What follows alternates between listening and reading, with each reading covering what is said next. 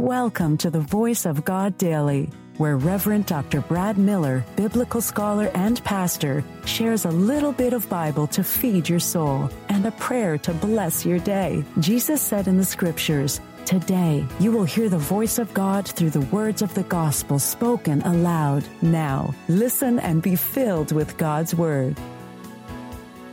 Hey there. Do you enjoy reading the Bible and listening to daily devotionals? Well, I'm Reverend Dr. Brad Miller, and I've got you covered with the Voice of God Daily, your daily reading from the Revised Common Lectionary.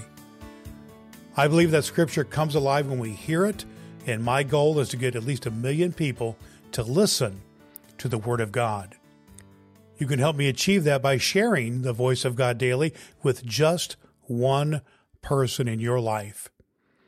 If you have some spare time, don't forget to rate and review the Voice of God Daily on Apple Podcast. You can also download the ABC 123 Bible Study Guide from voiceofgoddaily.com to help you study the Bible better. Before we dive into today's reading, let's take a moment to pray together using a breath prayer. It's a simple yet powerful way to connect. Let's have a breath and have a prayer.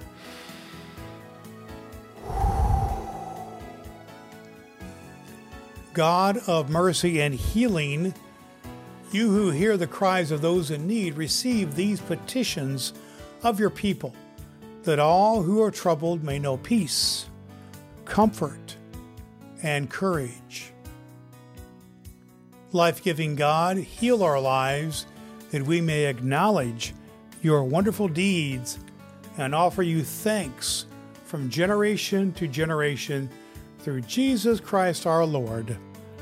Amen. The Voice of God in the New Testament lectionary reading for this very day. Reading from the Gospel of Matthew 12, 38 through 42 from the Message.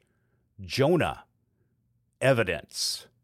Later, a few religion scholars and Pharisees cornered him. "Teacher, we want to see your credentials.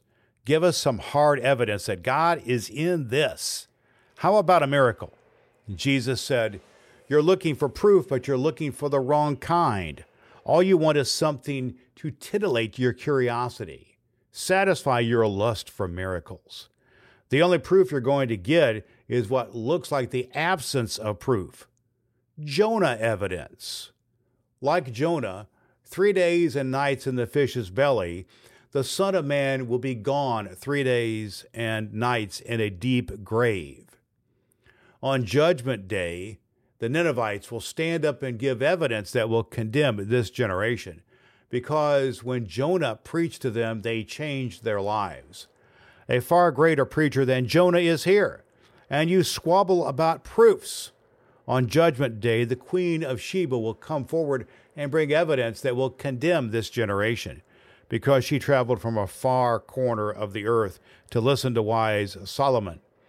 Wisdom far greater than Solomon's is right in front of you, and you quibble over evidence.